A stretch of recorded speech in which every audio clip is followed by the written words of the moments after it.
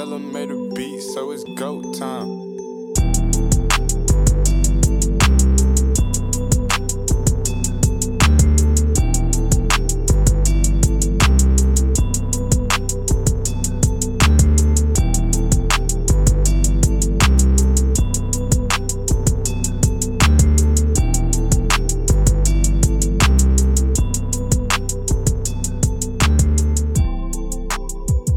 Welcome back, Grizz Nation, to the Core 4 podcast. That's right. No revisionist Grizzly for this episode. We are back, original Core 4, a podcast under the Grizzly Bear Blues podcast network, along with GBB Live and the 3&D podcast. You can find that on Apple Podcasts, Google Podcasts, Stitcher, Megaphone, iHeartRadio, Spotify, or wherever you listen to your podcast. Grizzly Bear Blues is a blog under SB Nation. Find it on the web at grizzlybearblues.com or on Twitter at SBandGrizzlies. I'm your host, Parker Fleming, and with me is none other than Negative Nate, the Chess Pass. Chester. Nate, what up?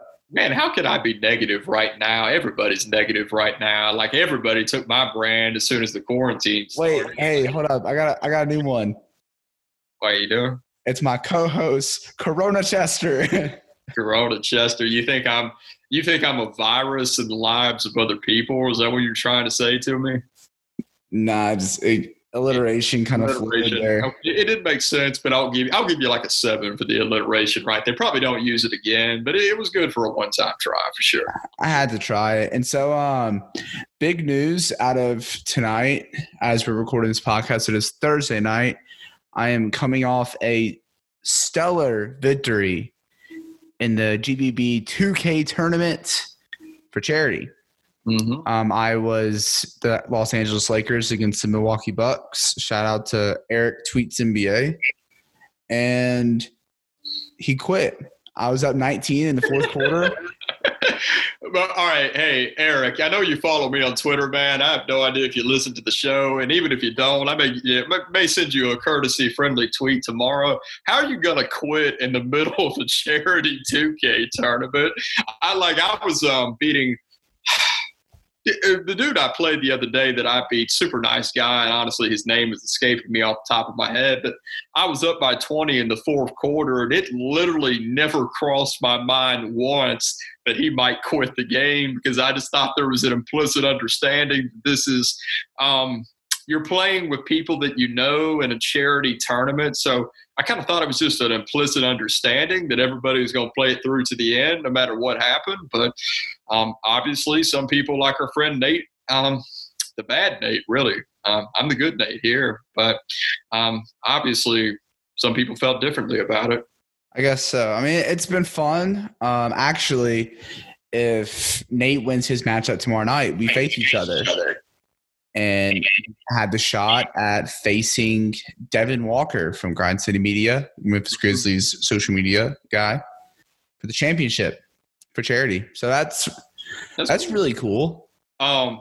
If you and I, if I end up defeating my matchup, who I'm playing on Friday, who is the self-proclaimed young Jewish king, his name is Mark Rosenberg. So I thought it was probably a fair assumption to think that he was Jewish, but he also felt the need to declare that he is the young Jewish king in his Twitter bio. So if I am able to overcome the young Jewish king and we are able to face each other, I honestly think that's worth a recap episode on the Core 4 in and of itself. And I'm talking like a play-by-play recap. I want us to go through the X's and O's to see where you went wrong and I went right and how I ultimately came out with the victory. I mean, yeah. Do you know who you're going to be yet? No, I have no idea. I'm just kind of flying by the seat of my pants here. Who were you last time? I was Dallas, and my guy was the Brooklyn Nets, and just a bunch of Luka and KP pick and roll over and over again. I understand that. Yeah, I was Brooklyn last time, and then I was the Lakers tonight. You know, it was one of those things where I had just beaten the Mavericks by 30 points, and I was like, okay, like I don't want to risk using them and lose. And then also, too, the guy, Eric, who I played, he was Boston last time when he won. And now it's going to be one of my choices. I was thinking Boston. And I was like, okay, well, he knows Boston. You just play with him. And then he said, like, I'm feeling the Bucks. I'm like, all right, you know what? I'm going to just go with the Lakers. Hey, sometimes you're just feeling like playing with the absolute best player in 2K, like Giannis Antetokounmpo. So, you know what? I respect it. I don't respect the end result, but yeah. Yeah, I mean, and also I'll give a shout out to Justin Lewis for organizing this tournament, and I'd also give a shout out to Brendan Smart for setting up the Twitch. Mm-hmm. It's made a fun experience. I mean, I haven't been seeing much of the numbers or anything for Twitch or anything, but the main thing I know is that people are donating to good causes. I mean, first round we were taking donations to the Mid-South Food Bank, and then second round we were taking donations to St. Jude. Mm-hmm. So just great cause all around. Yeah, and it's amazing what different things that you could find, even in the midst of difficult circumstances, to benefit and help out other people.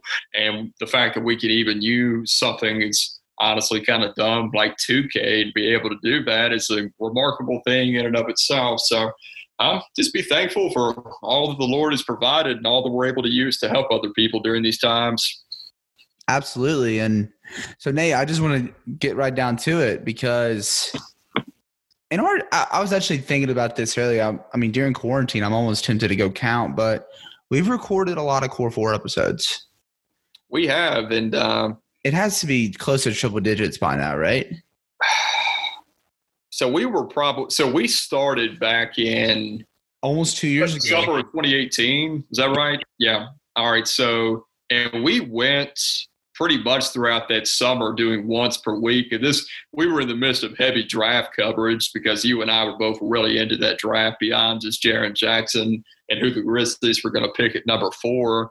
And we've had our lulls every now and again. You want to do the revisionist history over the last month, and I've been more than willing to chill on my butt while you do that. That's good. But when even with a few lulls here and there, you're probably right. Like, just pretty remarkable how far we've come during this period of time. Absolutely. And then I've been doing a lot of portfolio work, so it just gets me thinking too, like between you and I, like we've written a lot of stuff like over the past 2-3 years. And with that comes a lot of takes. Yeah. And so I just want to use this podcast to just go through our biggest hits and misses as far as the Memphis Grizzlies go. Yeah, brother, I think I looked at my portfolio. What's it called? The Mud Rack. That's what both you and I use. And I think between all the blogging I did at Beale Street Bears before I came to Grizzly Bear Blues and everything that I've done at Grizzly Bear Blues, I want to say it's over 300 articles. Like it maybe in the 300 to 400 range, and that's like over a 3-year period. Has to be. I mean, I remember just even like months at a time at Beale Street Bears, I was writing 30 times a month for at least a year. So, yeah, that's about right. Yeah, so lots of takes during that time, both good and bad. And I think I already know what you're getting at. You want to talk about our hits and misses during that time. Absolutely. Because, I mean, obviously, like, we've had hits and misses as like in our Grizz fandom growing up. And also, like, we're young. We're 23 and 22. A lot of our misses are really tied more towards support and youthful hope and optimism. Mm-hmm. So, Nate, I'm going to let you start off. You can start off with a hit. You can start off with a miss. Just here, I'll start off with one of each, and we'll both do a couple of each. But one miss that I'll start off with, you got to stay on brand, Negative Nate. Got to start off with the misses, And I haven't talked about this one yet, but it honestly just now came to mind right as we're thinking about it. O.J. Mayo, before even the full start of the Grit and Grind era. Think about his pedigree. Think about where he came from. He was the number 1 high school player in America. He was the best high school player since LeBron James. There's a story of him openly challenging Michael Jordan at age 16 at his camp to a one-on-one game. So top high school player in the country, supposedly the best since LeBron James, has a great freshman season at USC, and then he ends up being the 3rd pick in the draft. And through some trade shenanigans with Kevin Love, he ends up on the Memphis Grizzlies. Grizzlies. And his rookie season numbers were better. They were comparable and even better to what Dwayne Wade was as a rookie. So you have all of that in perspective, all of that in mind. And for him, basically as a rookie, that was the best he ever was. And he just slowly regressed from then. He still became a good upper-tier role player in Dallas and even for a very short period of time in Milwaukee. But to see his career trail out, and obviously he had the drug issue that ultimately pushed him out of the league. But even before that, the fact that he didn't even become a star, not even a minor star, not even an all-star, I'm just talking about he didn't even enter the lower tier of stardom like Rudy Gay kind of walked into as a member of the Memphis Grizzlies. That was disappointing to me because I thought OJ was going to be a perennial all-star, and most NBA analysts thought so too. I remember Hardwood Paroxysm, Matt Moore. You go find some of his writings from that time, and he thought OJ Mayo could have been a future MVP. I mean, well, for one, I want to consider that either of our misses because, I mean, for one, we were preteens when OJ Mayo was a Grizzly, but also, too, it wasn't like he just sucked. He didn't suck. Yeah, that's true. That's what happened. What you define by miss, I guess, is what it comes down to. And here's the thing with OJ. It's one of those things that over the course of his Grizzly tenure, his standing in the pecking order went down. So, I mean. Yeah, but he wasn't good enough to stay up in the pecking order. There were people who came in who needed more touches. Was that OJ or was that Lionel pushing him out? I mean. Or was it Tony Allen literally punching him out? I mean, there's a lot of factors to it. You know? I mean, he also pushed himself out too because, like you said, you had some issues. Yeah, for sure. So, yeah, you're right. That's before our time. So we'll try to keep it to the blogosphere era for both of us from here on out. But one hit that I had, and I think you and I both remember this past draft party, basically the little musical dance number that you, I, Connor Dunning, Brandon Abraham, and among a few others had to do as soon as the pick was announced. But when the Grizzlies traded up from 23 to 21 and picked Brandon Clarke, man, we danced like no one was watching. We hopped around like no one was watching because you and I all know deep down that Brandon Clarke is going to be the dude. Now, even I don't think I quite expected him to be as impactful as he was as a rookie, but anyone who paid attention to who he was in college had to know that he was going to be at least an excellent NBA role player, which is why it's still mind-boggling to this day why he fell all the way to 21. But he was one of the most overall efficient and productive college basketball players in NCAA history, with really only Zion Williamson surpassing him in that regard in the last decade. And NBA teams passed him over because his arms were too short. And he projected questionably as a shooter, which, to be fair, I guess was warranted at the time. But I knew he was going to be good, and he's good. So I'm counting that as a hit. Yeah, I mean, I remember seeing a lot of NBA draft Twitter guys super high on Brandon Clarke. And I was like, all right, let me see what it's about. And like I was seeing what they're seeing as well. And then, I mean, obviously my excitement at the draft party like portrayed that. I mean, as you said, we were all doing a little musical dance number, but literally Brandon Abraham, Connor Dunning, Christian Lewis, and I, we took shots because they got Brandon Clarke. Joe Mullinax started a Brandon Clarke chant in the middle of the bluff. And I think most casual fans didn't understand the magnitude there. Now, one guy looked at me and said, why are y'all like yelling? I wanted Nasir Little. And I'm like, if only you knew. Yeah. And I remember I had a poll around March Madness, and I was like, with this much uncertainty in this draft, why don't you go ahead and take Brandon Clarke top 5?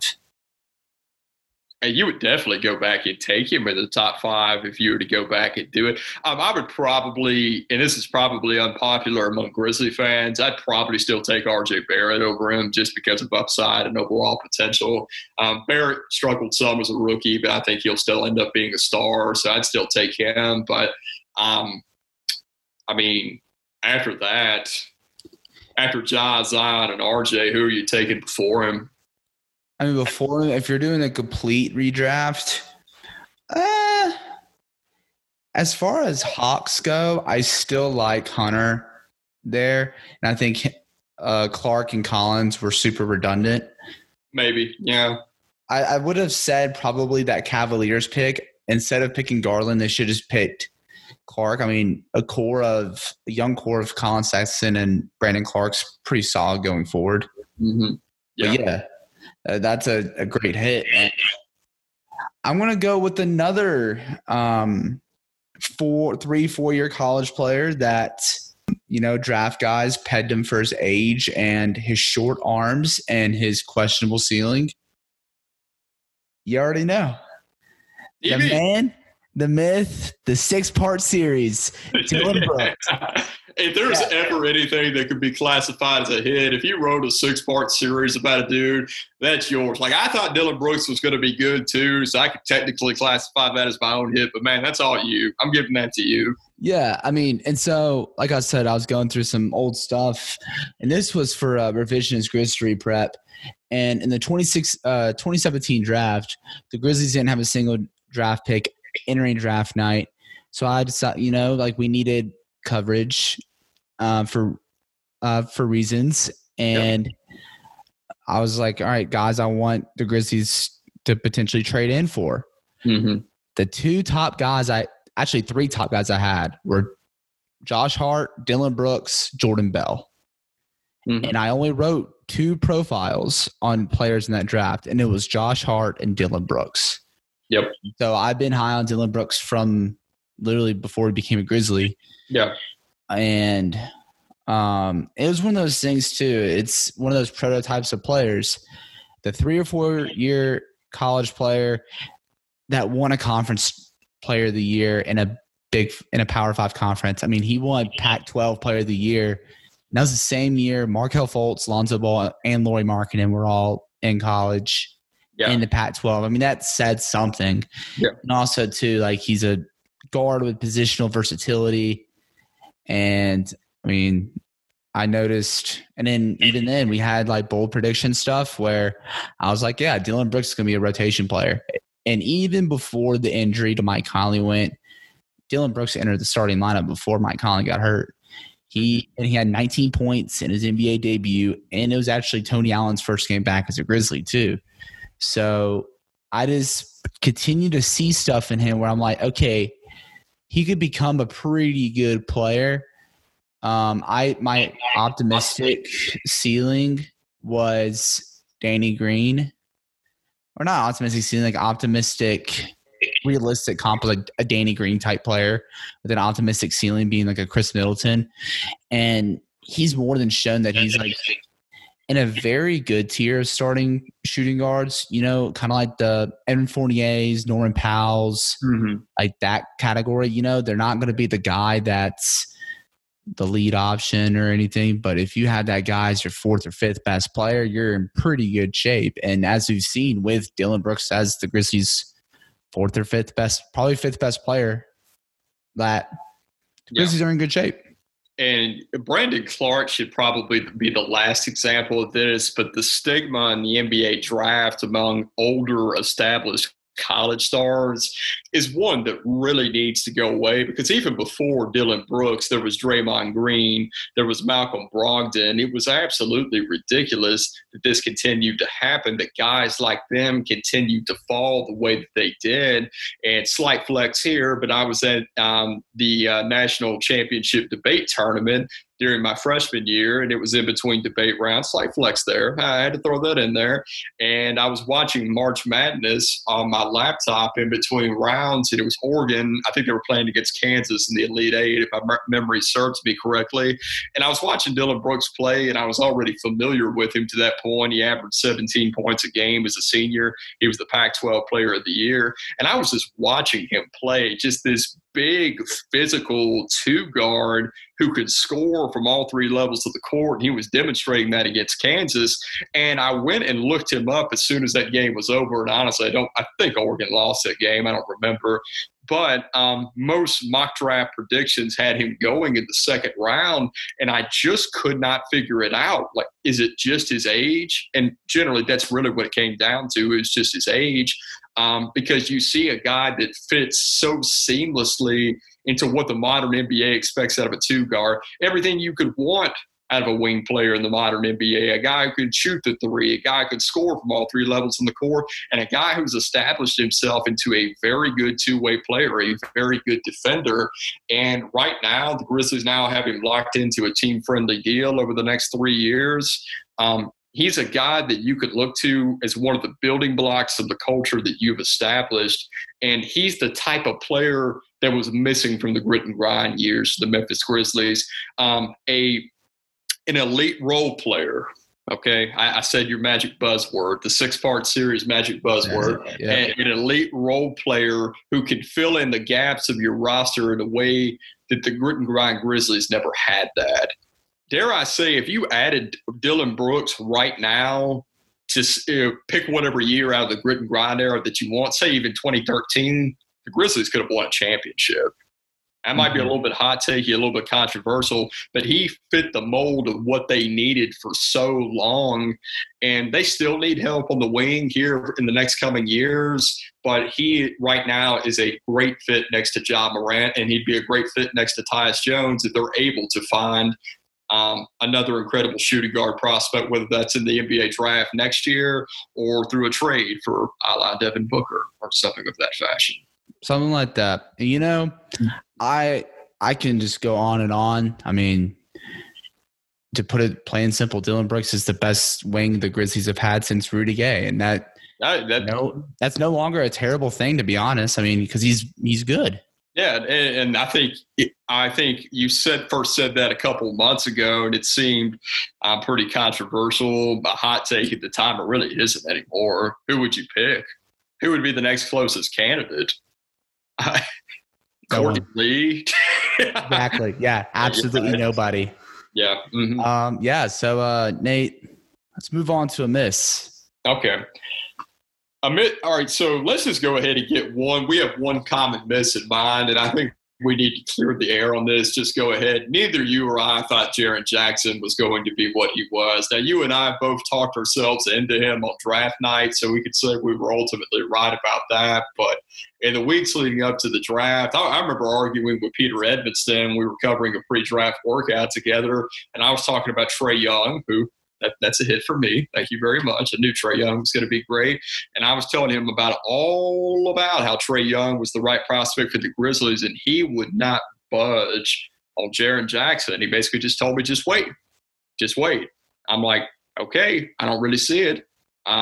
He was a guy who wasn't extremely productive in college. Foul trouble reduced his minutes in college, and he just wasn't productive in the same way that a Marvin Bagley, DeAndre Ayton, or a Trae Young or a Luka Doncic were. And productivity is something I value a lot. It's the same reason why I liked Brandon Clark, Dillon Brooks, or players of that mold. We were wrong. We were absolutely wrong. Nothing much more to say about it. Yeah, I agree. And I think for me, my miss was more about just almost like an internal formula of like ceiling versus floor.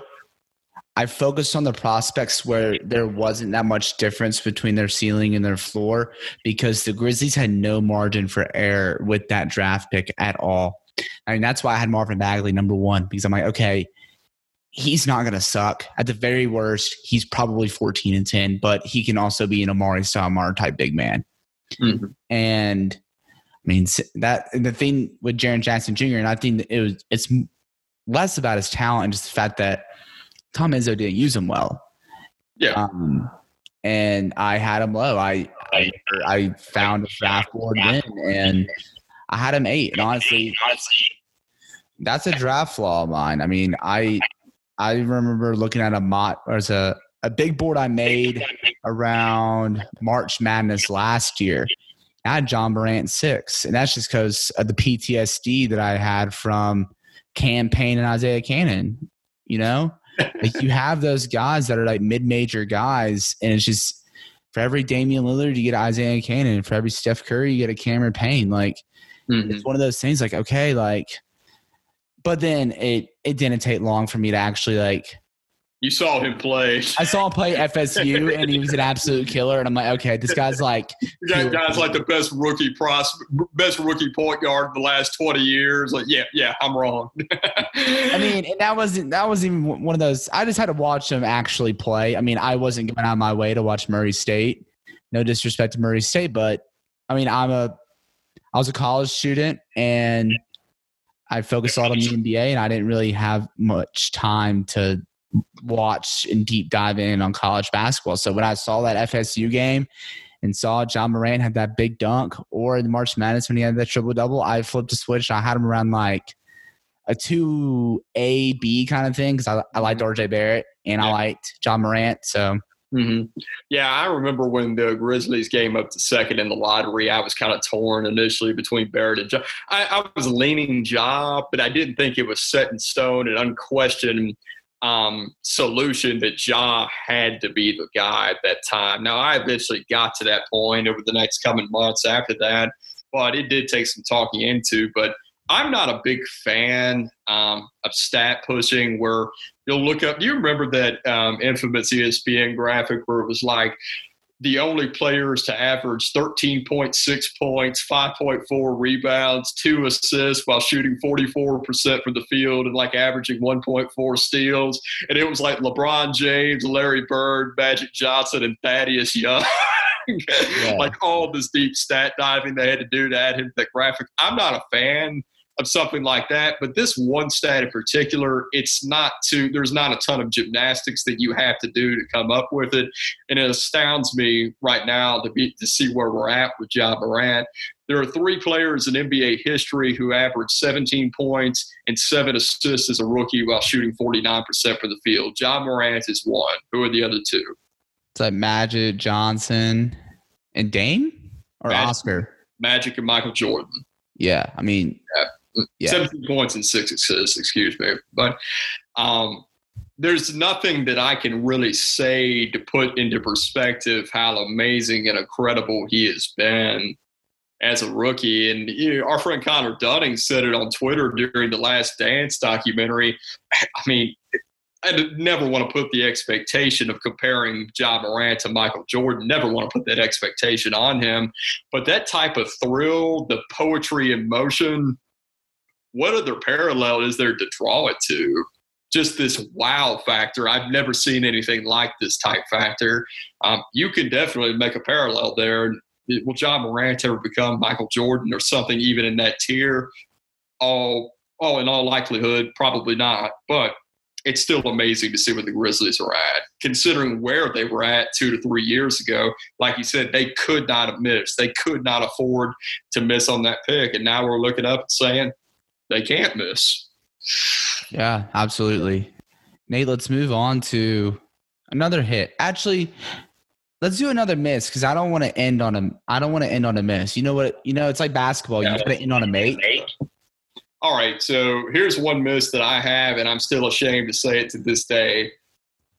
I thought Deontay Davis was starting center of the future, man.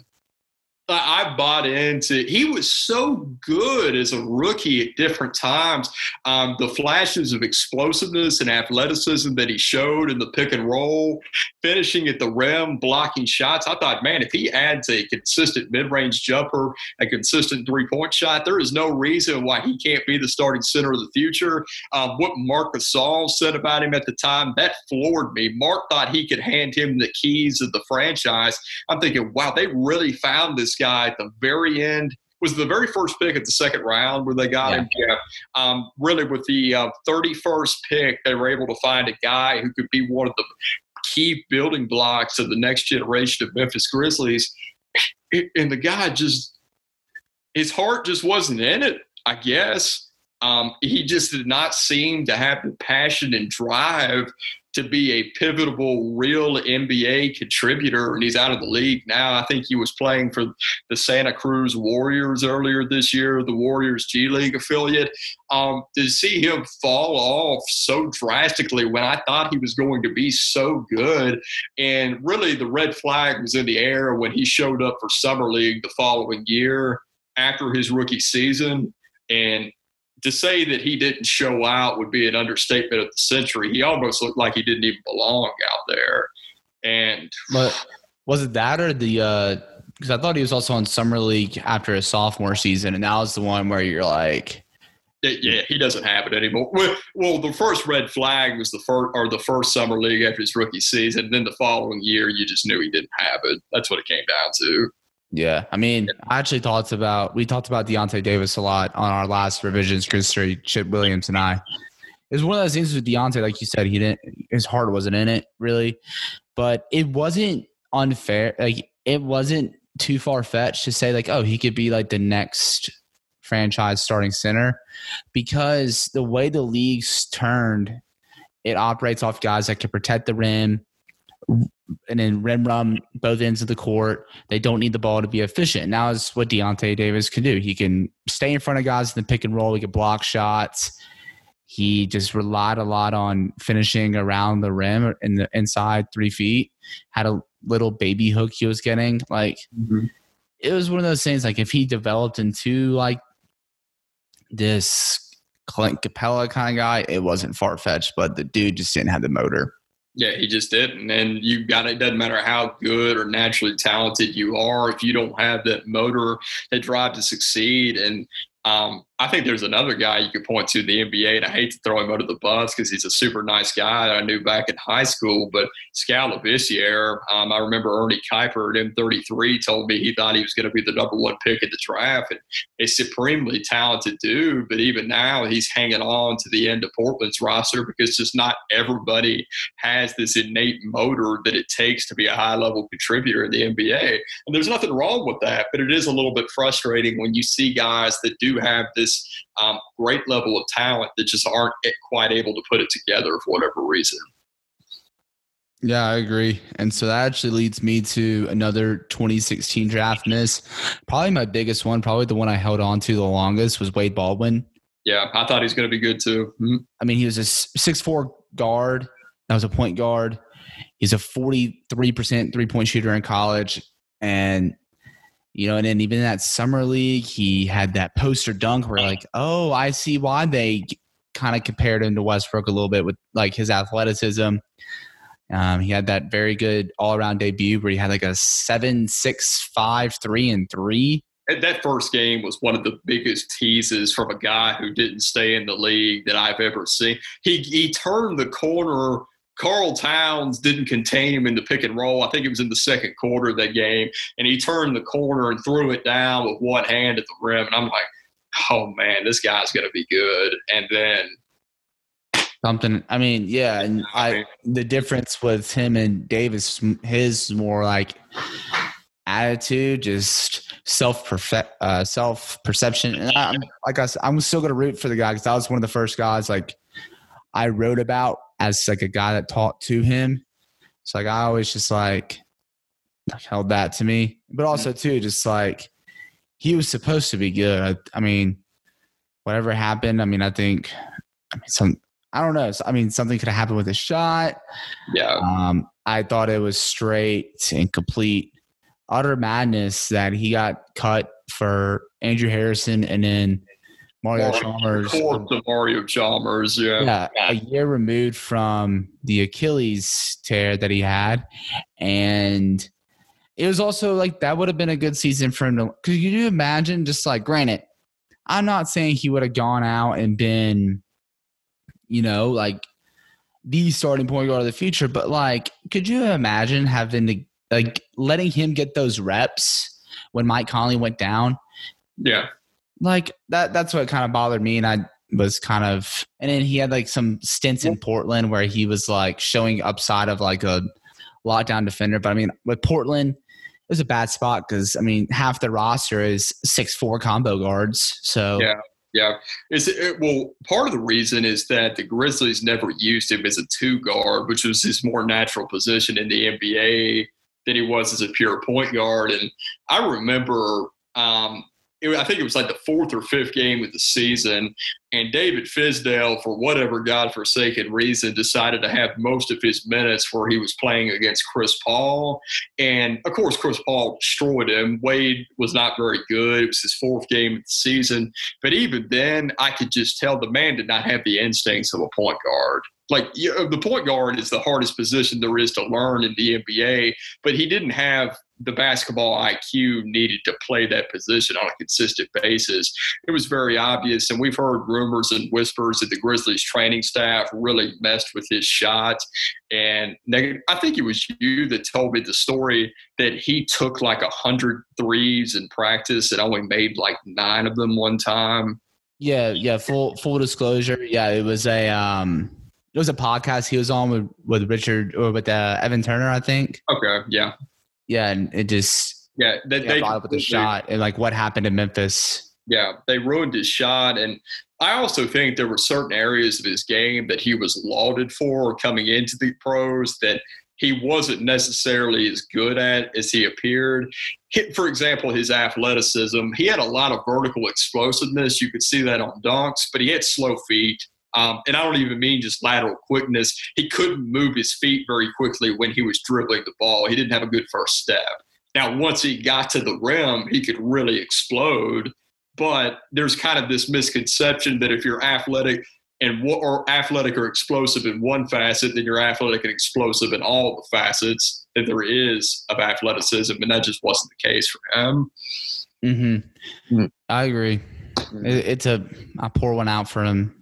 Mm-hmm. You hate to see it. But hey, let's wrap the show up with some hits. Just 2 quick hits from the both of us. So, Nate, what hit do you want to drive us home with?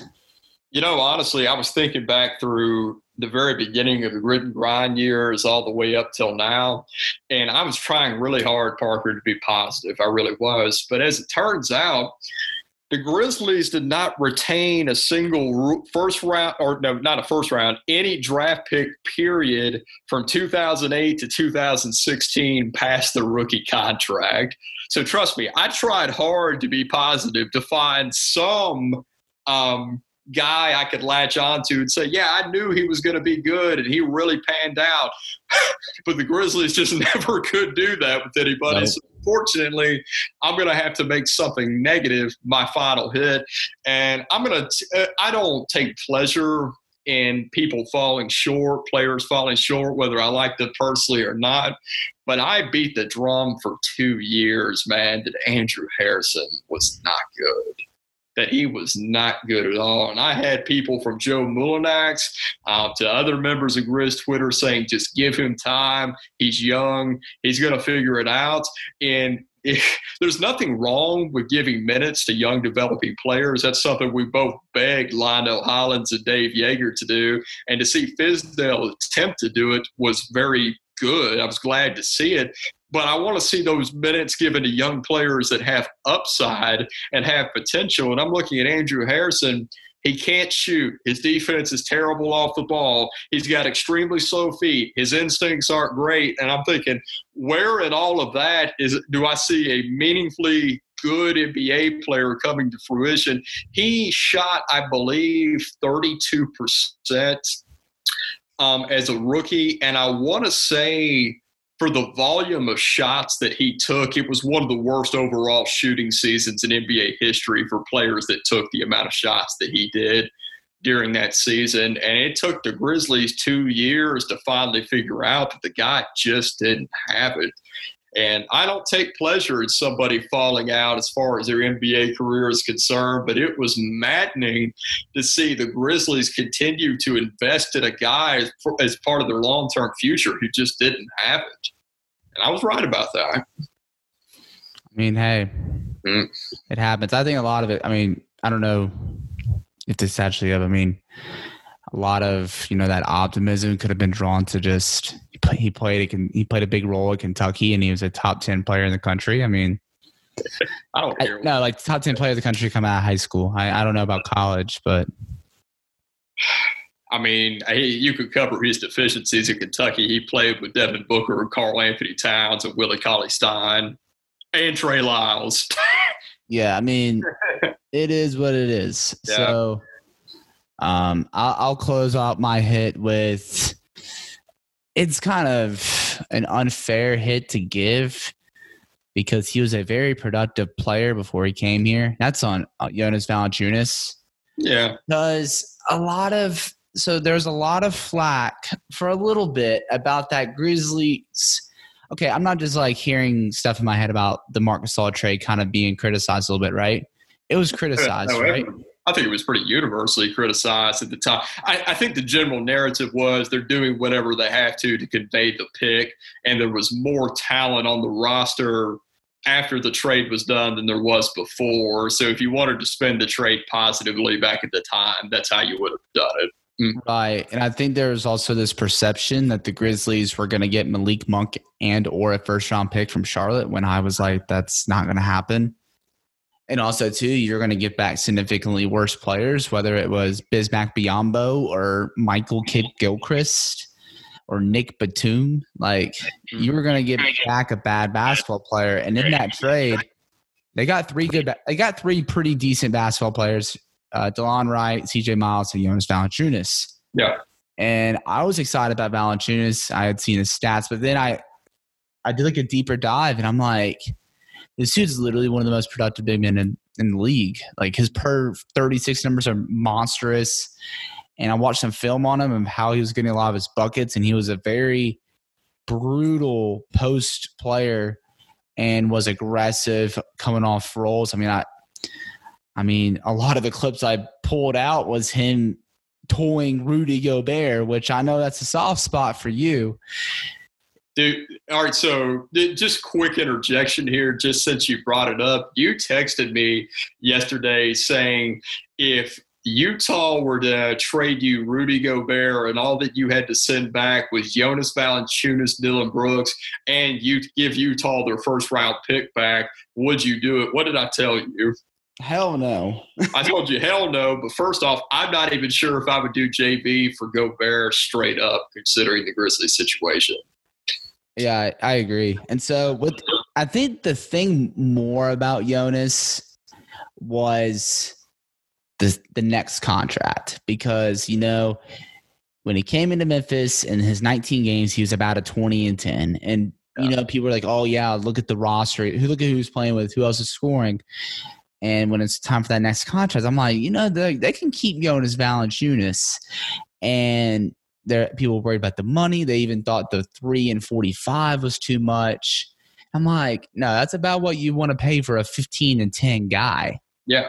And he's a 15-10 guy, and the Grizzlies are a playoff team. So it was the worst narrative that I saw going around when he was putting up 20 and 10 for the Grizzlies last year, that he was an empty stats type of guy. Because you go back and talk to Toronto fans, think about some of Toronto's most painful and humiliating defeats they had to LeBron or otherwise in the playoffs of the last 6-7 years. And when Kyle Lowry and DeMar DeRozan struggled, the Raptor fans will tell you that Jonas Valanciunas was often the best player on their team in those series. And those were on teams that won 50-plus games. Yeah, I heard a lot of good stats, bad team, and I was like, okay, he averaged 14 and 10 in the playoffs with the Raptors, and they were a 57-win team. Not proving your point at all. And I wrote about last year about how there is value in finding guys who could be considered cast-offs in a way who are also very talented. The backbone of the grit and grind era was founded on that through Zach Randolph. And you get a guy, a younger, Jonas is 27 now, right? You get a younger center who is insanely productive, like you were saying, and you're telling me he couldn't be relevant with the next generation of Memphis Grizzlies? Now, I don't know if he'll be here after the 3-year contract he signed this past offseason, but he's very good on a very solid and relevant Grizzlies team, and to hear it now, right now. And in the Marc Gasol trade, what more could you ask for in return? Yeah. And I'll just wrap it up with this point. I think it's just unfair that he gets that bad rap of, that old school center. That people cast him off in similar ways of like Enes Kanter, Greg Monroe, Al Jefferson, when he's a different basketball. Like, he's a very good drop defender. Now, if you ask him to defend stretch fives, that's where you kind of struggle. But you also have Brandon Clark and Jaren Jackson Jr. for that. Mm-hmm. A lot of times when John Jaren are struggling, he's the guy that goes out and gets buckets. He is literally the anchor behind them attacking the like getting rebounds. And he's a very solid facilitator, both off of screen and dump offs or just finding a cutter out of the high post. I mean, he's a good basketball player, and anybody who was doubting him in the slightest, they just had him messed up. Yeah, for sure. I absolutely agree. Parker, you got anything else, man? That's unless you do. Nah, I'm good, man. Plug your stuff. Yes, sir. So you can find me on Twitter at Paka_Flocka. Read my work at grizzlyriverblues.com. Tune in next week for some revisionist Grizz3. I think we'll probably get one or two in. Mm-hmm. We'll see. But Nate, plug your stuff in. You can find me on Twitter at NathanChester24. You can find all my Grizzlies related content at grizzlybearblues.com. And with that, that's it. All folks.